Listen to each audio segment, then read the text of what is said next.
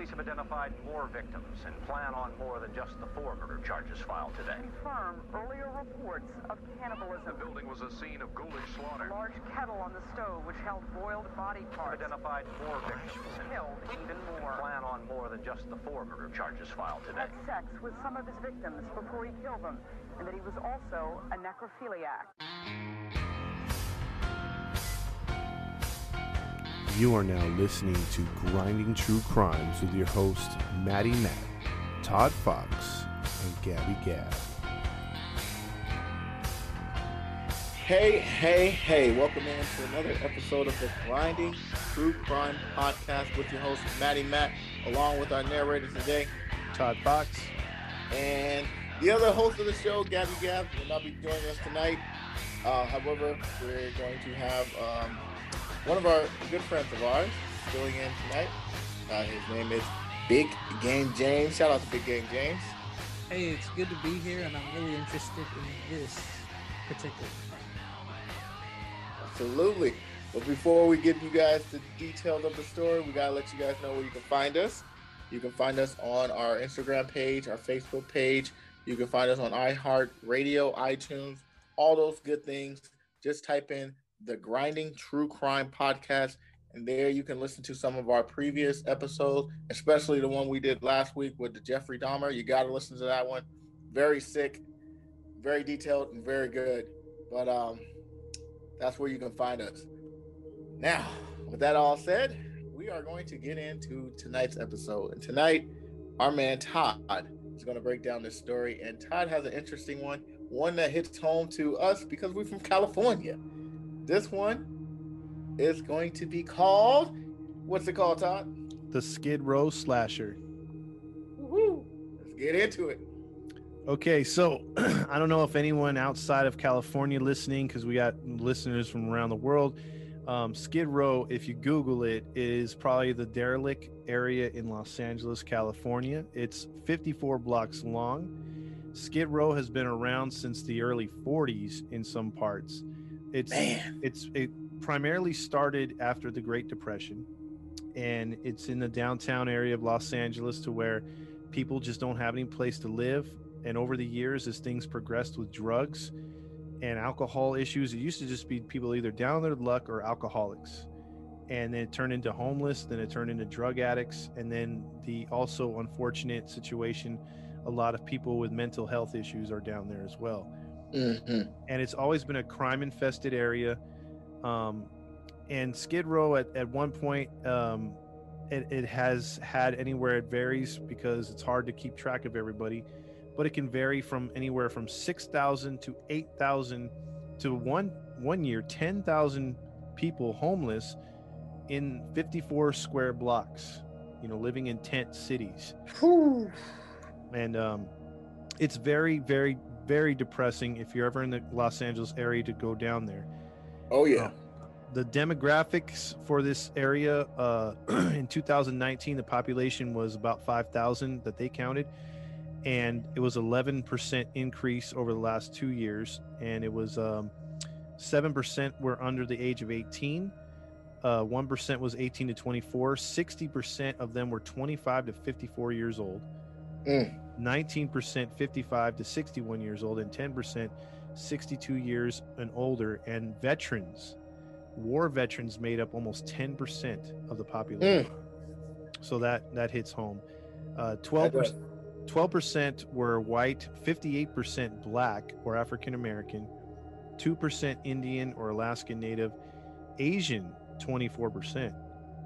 Really? Which was pretty high. Oh no, I'm sorry, Asian 0.63. Oh, okay, that sounds more like it. Yeah, my bad. Hispanic was 24.53. Really? Okay, that makes sense. So that it gives you a diverse, what do you call it, description. Now, this part doesn't make any sense. The per capita income was between 14,000 that they made per year. I'm guessing if you're on Skid Row, you don't have that much, so I don't know where they came up with that. But that's a basic breakdown of Skid Row. A lot of crime, a lot of homelessness. So this story will take us back a little bit. It will be in between the years of the 1960s and 70s. Oh man. Yeah. So this story is about the crimes on the less fortunate, and also being not the sexiest for the media at the time to report on, and even now they won't give priority. After our little story lesson that I just brought up, giving you an outlook on Skid Row, let's see how the story actually starts and who we're actually talking about here, because this is going to be kind of a complex story that a lot of people haven't heard too much about. And our subject for tonight is Vaughn Greenwood. Vaughn Greenwood. Vaughn Greenwood. He was born January 1st, 1944 in a small town in Pennsylvania. Okay. The town is not known for exact town is not known to this day, because his background is unlike most serial killers. Like when Gabby brought up Jeffrey Dahmer, when I brought up the Golden State Killer, we knew just about everything about how he was raised, where he grew up, his family life. This guy's background is not really known too much, and I believe there's a good reason for it. It's just they don't bring it up, and they don't want to bring it up. So, and you'll get it as we go along. So his public records aren't exactly divulged still to this day. Here's what we do know about his past. We do know that he was given up for adoption at an unknown early age, between 2 to 5 years old. Dang. He was in many foster homes, and he completed just up until the 7th grade before quitting his 8th grade year of school. Dang. He just quit school one day in the 8th grade in the year 1956 and ran away from his foster home. So what do you think he did? A small kid, or not a small kid, he's 8th grade in 1956. What do you think he did? Go west.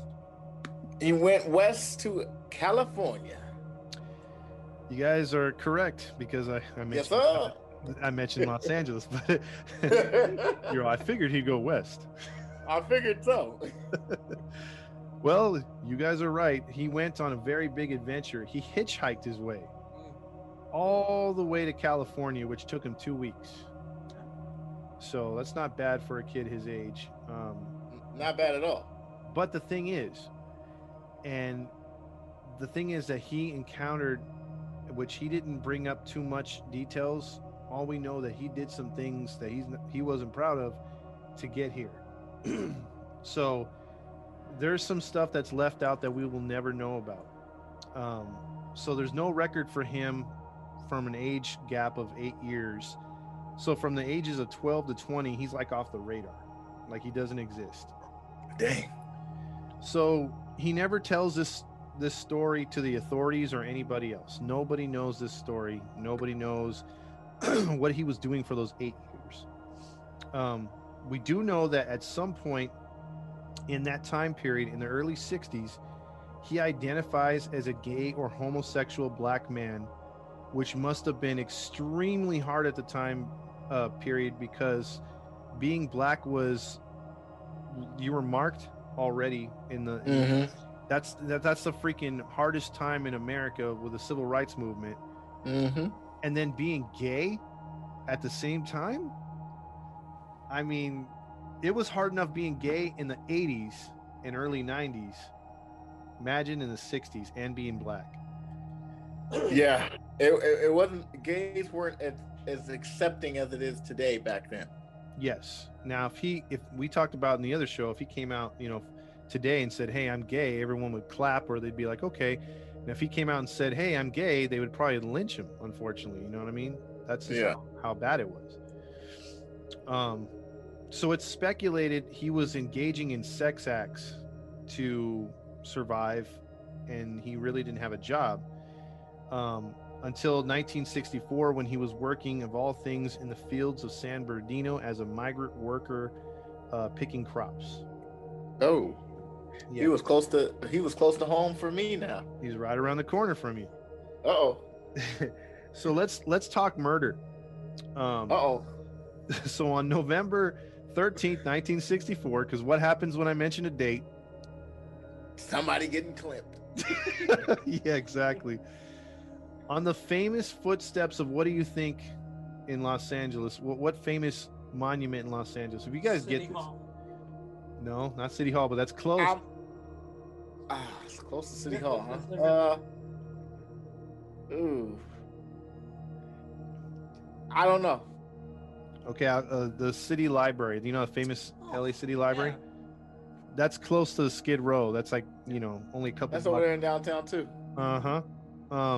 The body of David Russell, age not known, was discovered in the morning by city workers. How was the homeless body found, you say? Because David Russell was a homeless man at that time.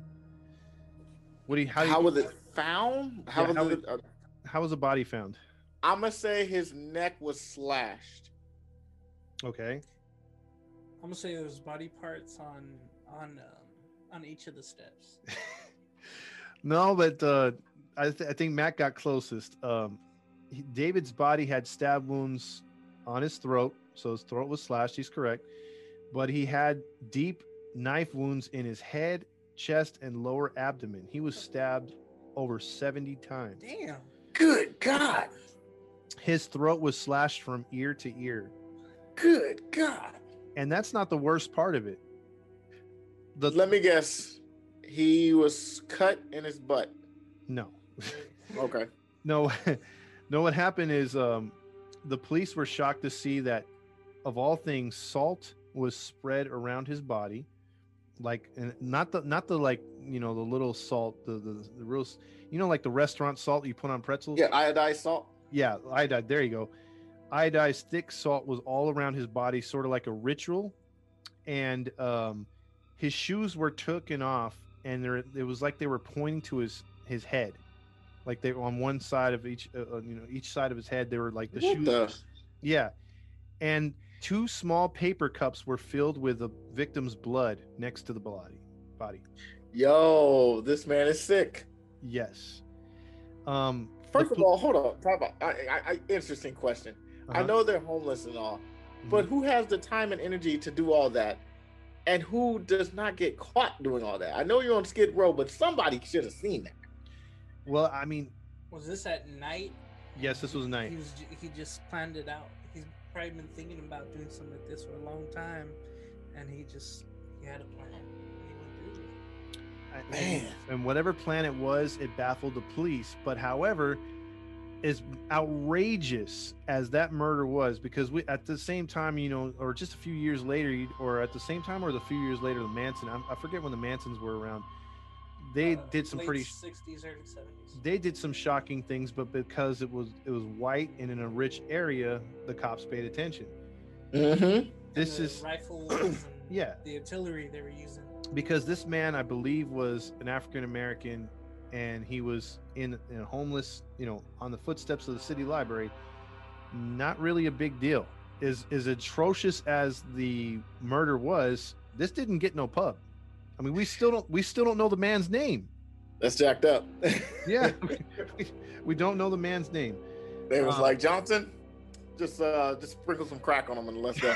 They're all like, well, Johnson, he's already been sprinkled salt. Good point. Let's wrap it up. Yeah. Like they already did our job. The police immediately thought they had a satanic ritual or a cult killing. So despite all this stuff, there was, and that happened, and outrageously, the shockness of it. This didn't slow Vaughn down. He didn't even wait one day. Like less than 24 hours later, barely turning November 14th, 1964, the body of a 67-year-old Benjamin Hornberg in the bathroom of a dingy motel was discovered on Skid Row. Wow. The transient had mustered up enough money to get a room for the night. So the poor guy had panhandled enough just to get a room, and he wound up is murdered in his own room. That the morning housekeeper came by and discovered the body. And the body was in the bathtub with stab wounds all over the head again, and the chest, and again the deep throat slashing from ear to ear. Whoa. So at this time, detectives remembered yesterday's case, knew that they probably had a serial killer. But did they sound the alarm? I don't think so. Not whatsoever. They did not. They did not even alert the media. Wow. So, especially when they found the shoes pointing to the bathtub in a weird way, and a cup of blood where the soap was. See? So it was pretty much the same thing, just different locations, obviously. Yep. Yep. Wow. So then, a very quick twist. Uh-oh. You know I love them twists. Oh yeah, you love the twists. As quickly as the murder started, they stopped. They stopped. Vaughn would leave the Los Angeles area the next day. He would hitchhike and ride trains, and wound up in Chicago working in a some sort of factory for about a year to 2 years. Mm-hmm. And 2 years later, in 1966, Vaughn would be in a relationship with a man who was 48 years older than him. So in his What? yeah, he was in his 60s, or close to his 70s. He one day snapped at the older man when he tried to get some money off of him. The man said no. Vaughn slashed his throat, just out of nowhere. Just slashed his throat. Wow. But the guy didn't die. The 70-year-old was able to get to the police while holding his neck, and he was able to identify Vaughn, and Vaughn was charged and arrested for the attempted murder. So, slashing a man's throat, how many years do you think Vaughn got? 20. I would hope he got 20, but knowing that the history of our cases with dumb polices, I'm gonna say he got 3 years. No, actually, you know, I have to give to James on this one. He got 20 years, Oh wow. but he served 8. Oh. Good behavior. Yeah, good behavior for that throat slasher. Good guy. Wow. See the way he was doing the murders with the cups and putting everything in place. Yeah. He must have been really good in jail. That yeah, you're good. Yeah. Did such a great job putting everything in order and nice and neat. You know, besides a little OCD with the way he folds his uniforms, he's pretty good. Yeah. So, this is where he returns to Los Angeles in 1974. So just released in Chicago, he's like heading west. He goes back to his old tricks. So Skid Row. yeah, just in time for the holiday season, December 1st, he murders a 46-year-old alcoholic on Skid Row. So this dude is just drinking, having probably scrounged up enough money to buy a bottle of, rum or vodka or something, right? Mm-hmm. Maybe even a few beers. And guess where he kills this guy? In broad daylight, right there in the opening. No, Wow. it's at night. But Oh, okay. Skid Row. I'm thinking of Skid Row. I'm gonna say by City Hall this time. Yeah, I'm gonna say by City Hall. City Hall, wrong again, guys. but you know what? I would have given you major props had you got it. He killed him in the exact same spot he killed the dude years prior. Are you serious? On the The porch library. steps of the library. Wow. Yeah. What is it about that steps? I don't know. Maybe he had some, what is it? He owed money for non-returned books or something and pissed him off. But He is so prompt and exact of where. Man. yes. And so the police, when they came to investigate, there was no cups in the blood this time, but the throat was slashed from ear to ear. And some cops were like, nah, this can't be the same. He's literally on the same step as he killed the dude years prior. But you Wow. wonder if that's the same detectives. That's what I was about to say. I wonder if it's the same Years- detective 10 after years 8 years. before that. That's true. Yeah. That's true. Now, I have a question. Okay. I don't know if it mentions it, but you mentioned earlier that he was homosexual. Did it show any signs of sexual abuse on these men that were slashed? Police back then were not open to be looking for that kind of thing on another man. Wow. Now, Makes sense. if it was a woman, they would be like, hey, let's check her to see if she was raped. Yep. They're not going to check a man's back door. They're just not. Especially back then. They're like, I've never seen mine myself. How am I supposed to see that man's? You know what I mean? So it's just not going to happen. Got you. Yeah, that's the mentality back then. So Okay. just 2 blocks away from that on 6th Street, So you guys might know where that's at. That's a Yes, I do. yeah. So in an alley, a 47-year-old homeless man was found with his throat slashed and his shoes off, pointing to him.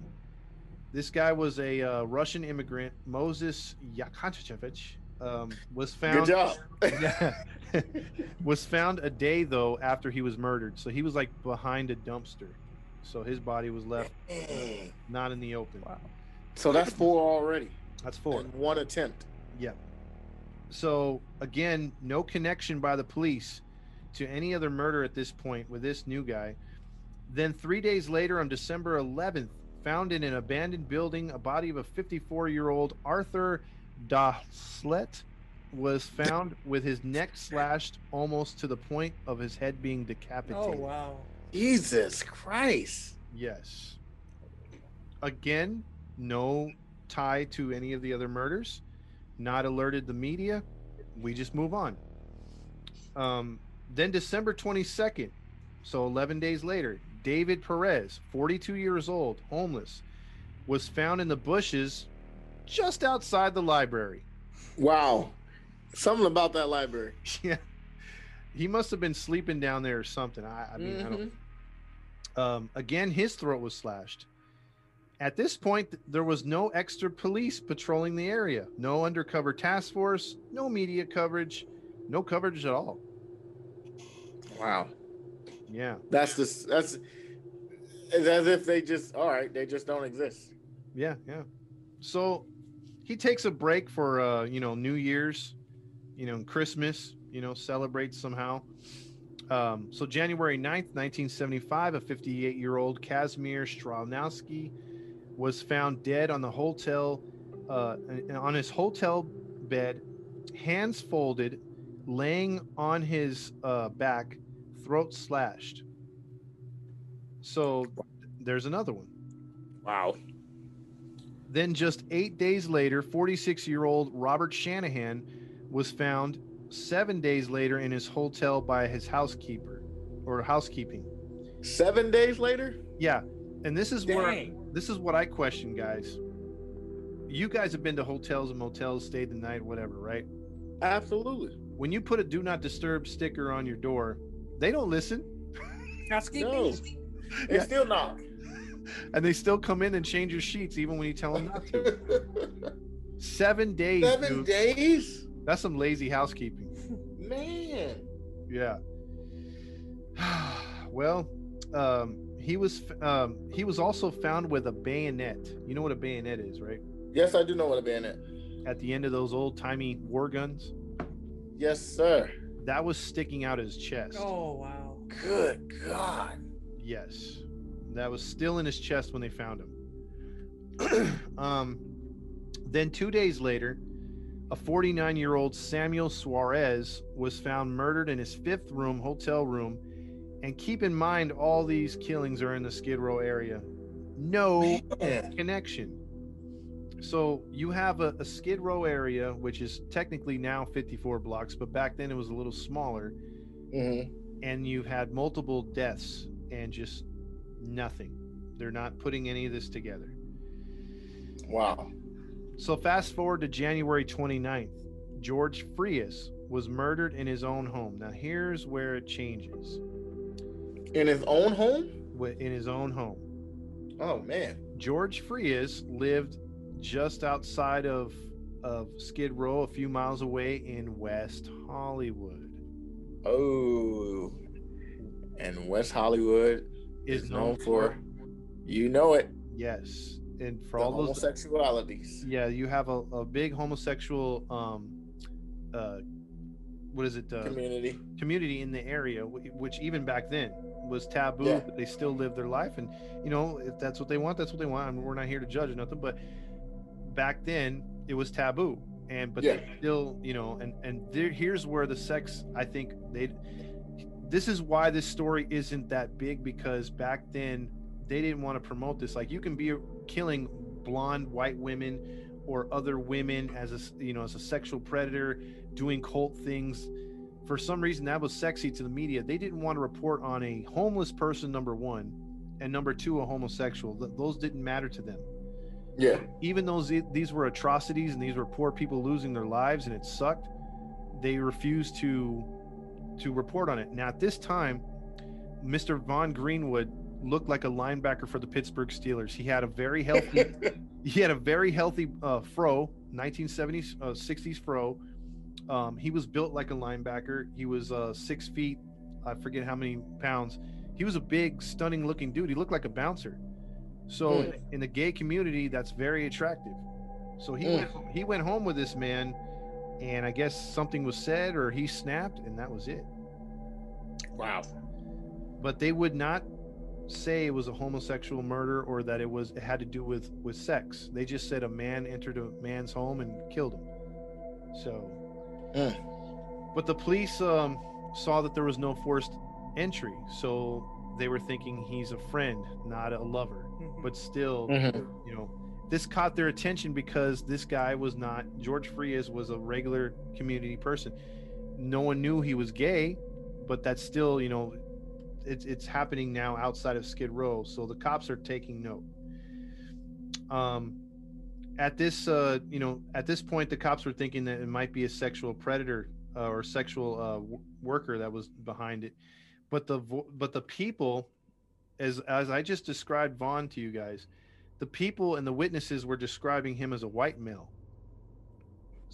White male? Yeah, they were saying that there was just no black people in the neighborhood, so it couldn't have been a black guy. It had to be a white guy. Yeah. So the cops were looking for a white guy, and that was music to his ears. Yeah, Vaughn was a big, buff, dark black man, so that didn't fit the description. He literally walked by all the detectives. Morning. Yeah, they're all keep on walking, sir. Keep on walking, sir. We're not looking for you. We're looking for a white man. Have you seen this white man? For once. Yeah, exactly. He probably passed out. He's like, no way. I'm getting away with this. Yeah. And so just 2 days later, January 31st, 1975, Vaughn killed his youngest victim, 34-year-old Clyde Hayes, who was a mechanic in the West Hollywood area, was found in his own garage, stabbed in the face and throat, and his throat slashed and his body mutilated. What? But not much else is described other than the cups of blood was also found on the scene.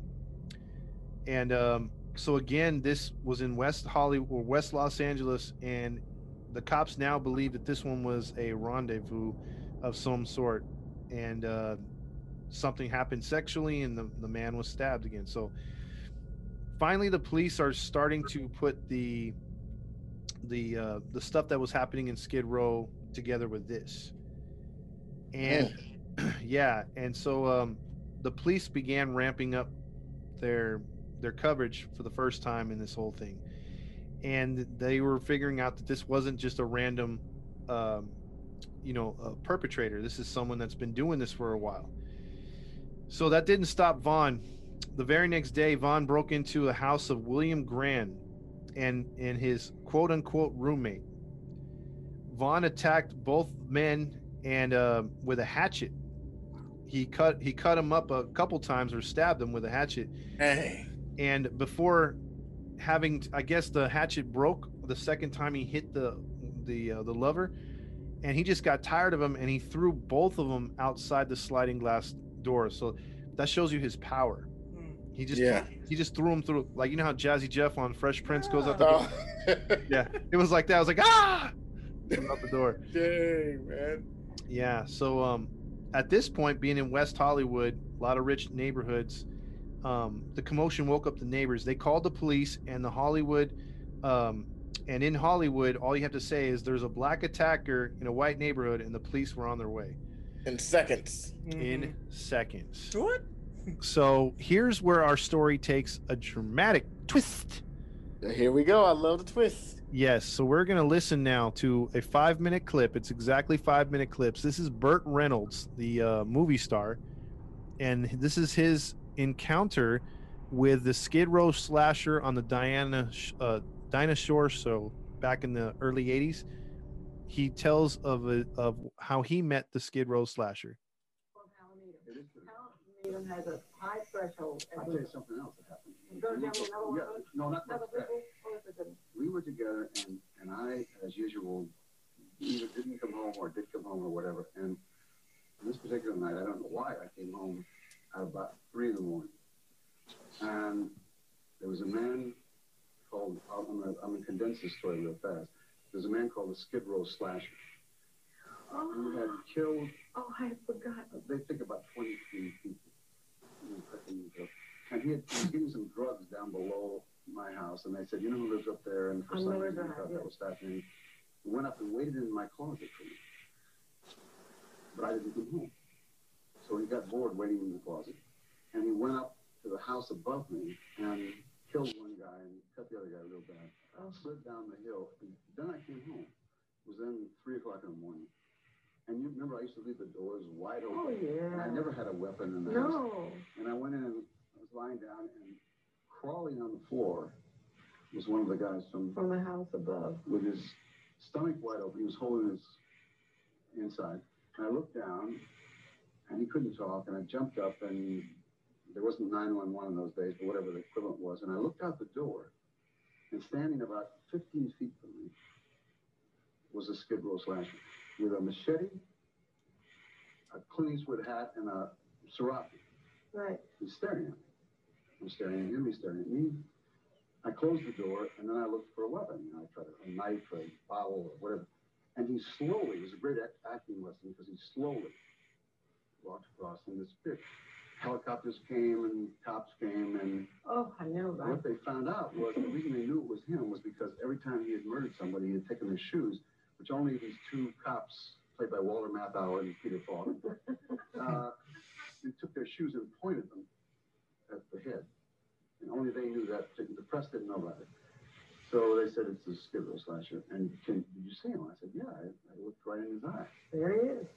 So then I went down to do WW and Dixie Dance Kings. They called me and said, we got him. Because when he slid down the hill, his food stamps came out. And we tracked him to his address. And will you come and identify him? I said, yeah. I come back, I fly me in, they bring me down to the bottom, and I must say that nobody knew about this. I was in the basement. I come up and I'm standing back there, and I'm standing with some cop who was a very nice guy. And he said, when you walk out, look right at him. Don't leave too. I said, I'm not going to get clean. He said, look right at him. I said, I'm not worried about it.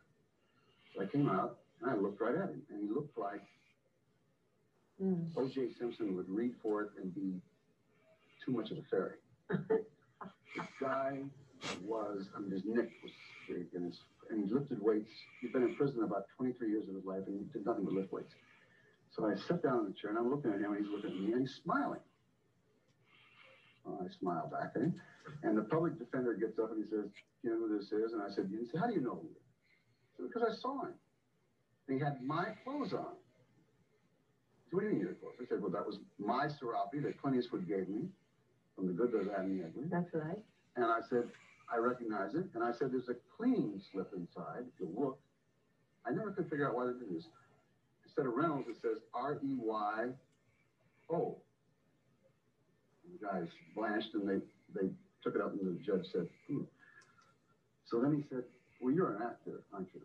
And I said, well, the jury's still out about that. And, I got a very nice laugh. And the judge said, this is not the Tonight Show, Mr. Reynolds. Just answer the question. I said, yes. And so we went back and forth, and he had my identification register. So it was very short, but I had nailed it. Significant. As I got up, as I'm walking by him, I looked, and as he's looking at me, he's writing. He's not looking down, he's looking at me and writing. And as I came behind him, I looked over his shoulder, and it said, probably about 125 times, kill Burt Reynolds, kill Burt Reynolds, kill Burt Reynolds. But they put him away forever and ever, ever, ever. Right next to Sirhan for him. He will never. I know when this guy, plucks his eyebrows. But the story, the end of the story is, if I hadn't been with you, I would have come home probably at 9. See? And he would have been there, and I'd have my shoes pointed at me right now.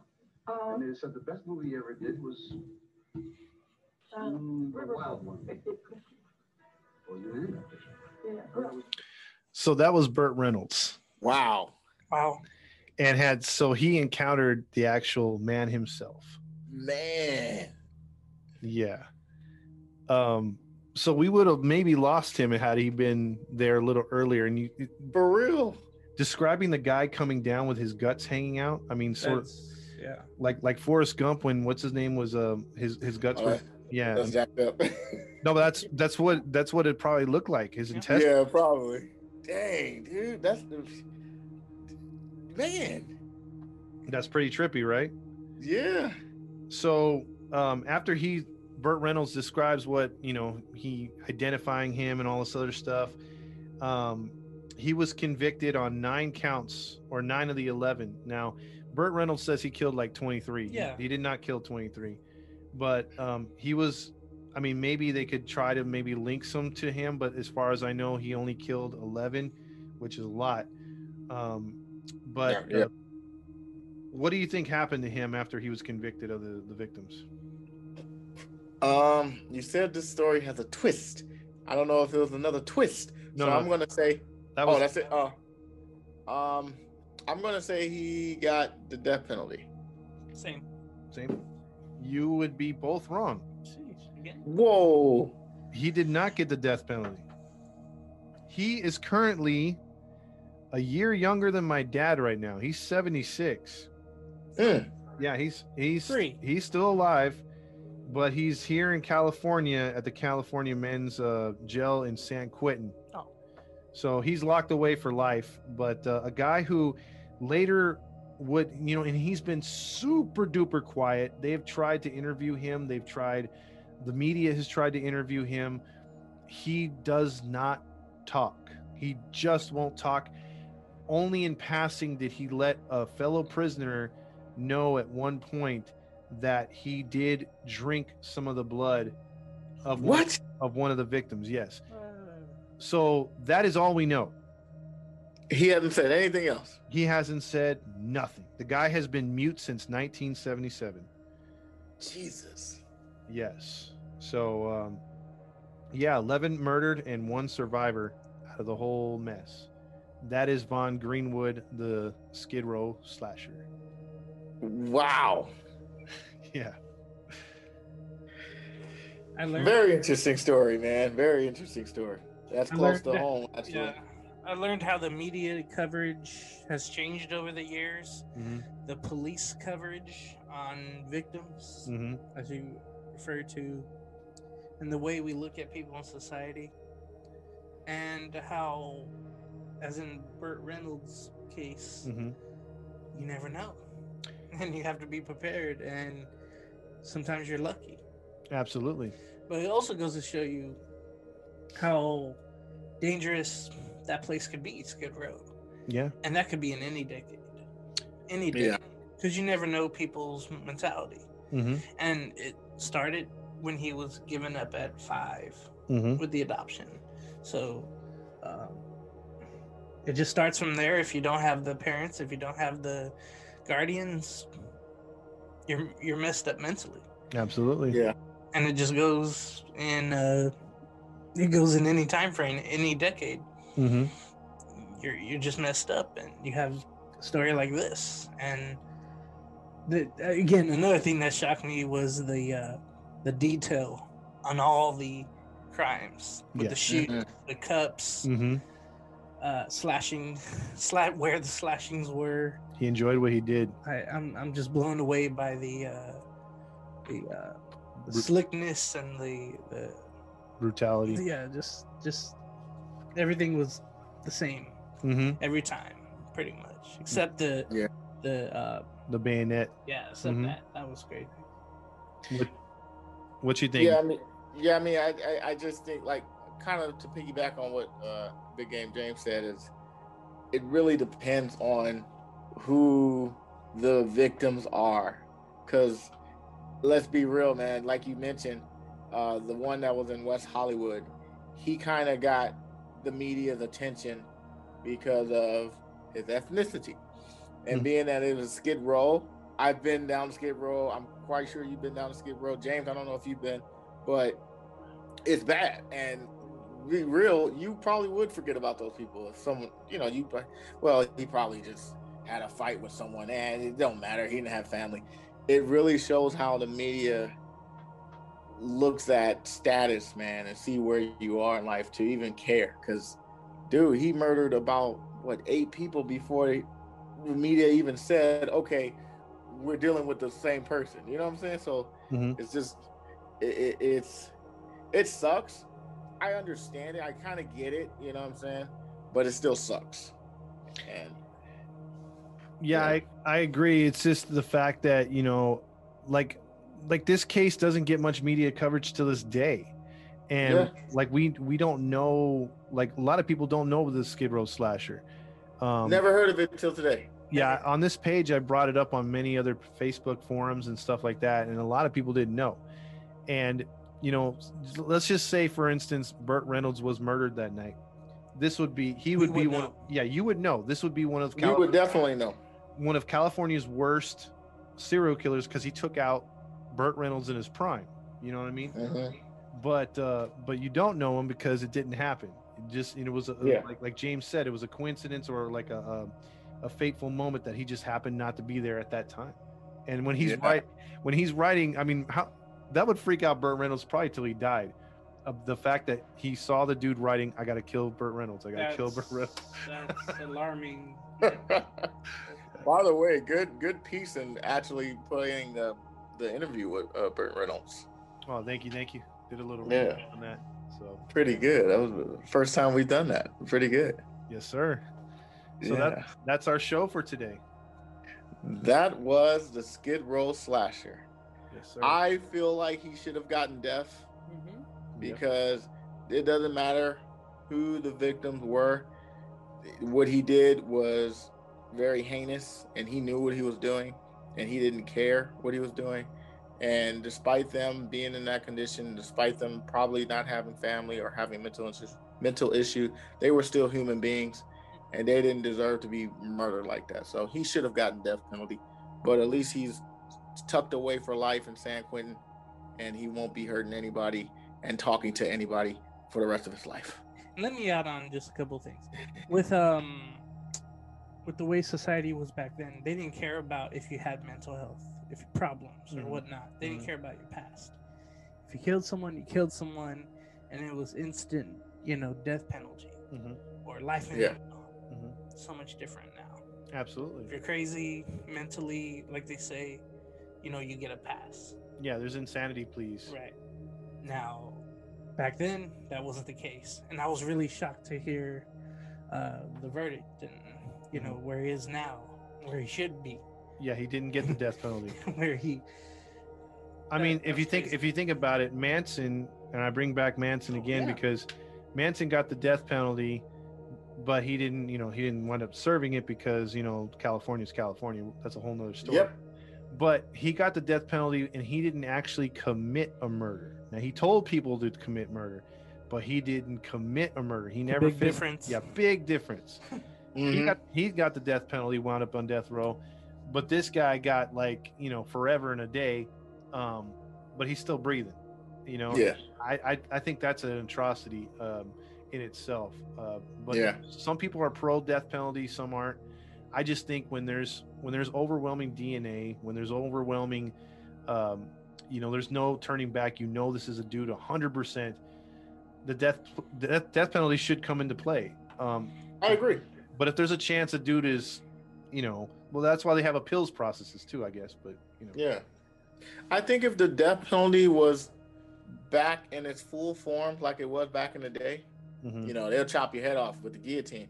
I think if that was still in effect, crime, it wouldn't be eradicated, but it would definitely be tamed. Less. Yeah, because the electric chair scared the crap out of people. Yeah. You know, so they ran that in Texas to what, the 60s or 70s. So I mean, that freaked a lot of people. And then over there in Texas, I mean, they don't play. I mean, you usually spend about 3 to 10 years on death row and you're cooked.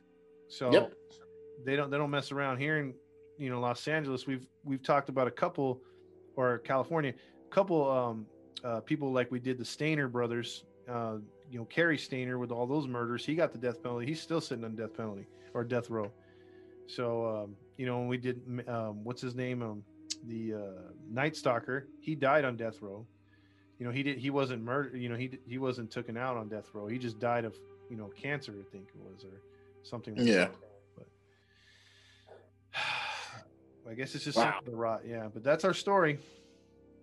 Yes, ladies and gentlemen, that is our show for tonight.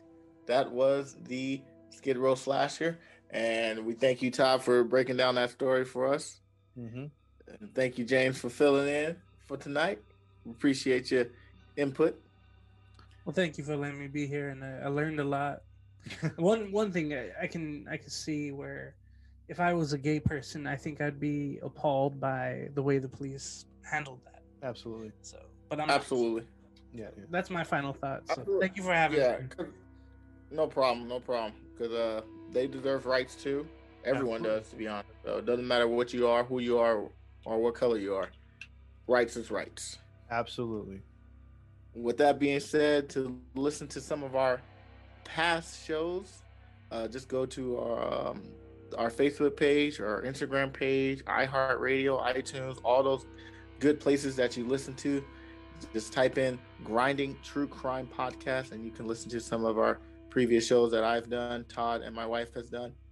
They're really good, and I'm not just speaking it because we do it, but because the fans say so. And thank you for the fans that listen and support us from all over the countries or wherever you're listening to. We really appreciate it. Absolutely.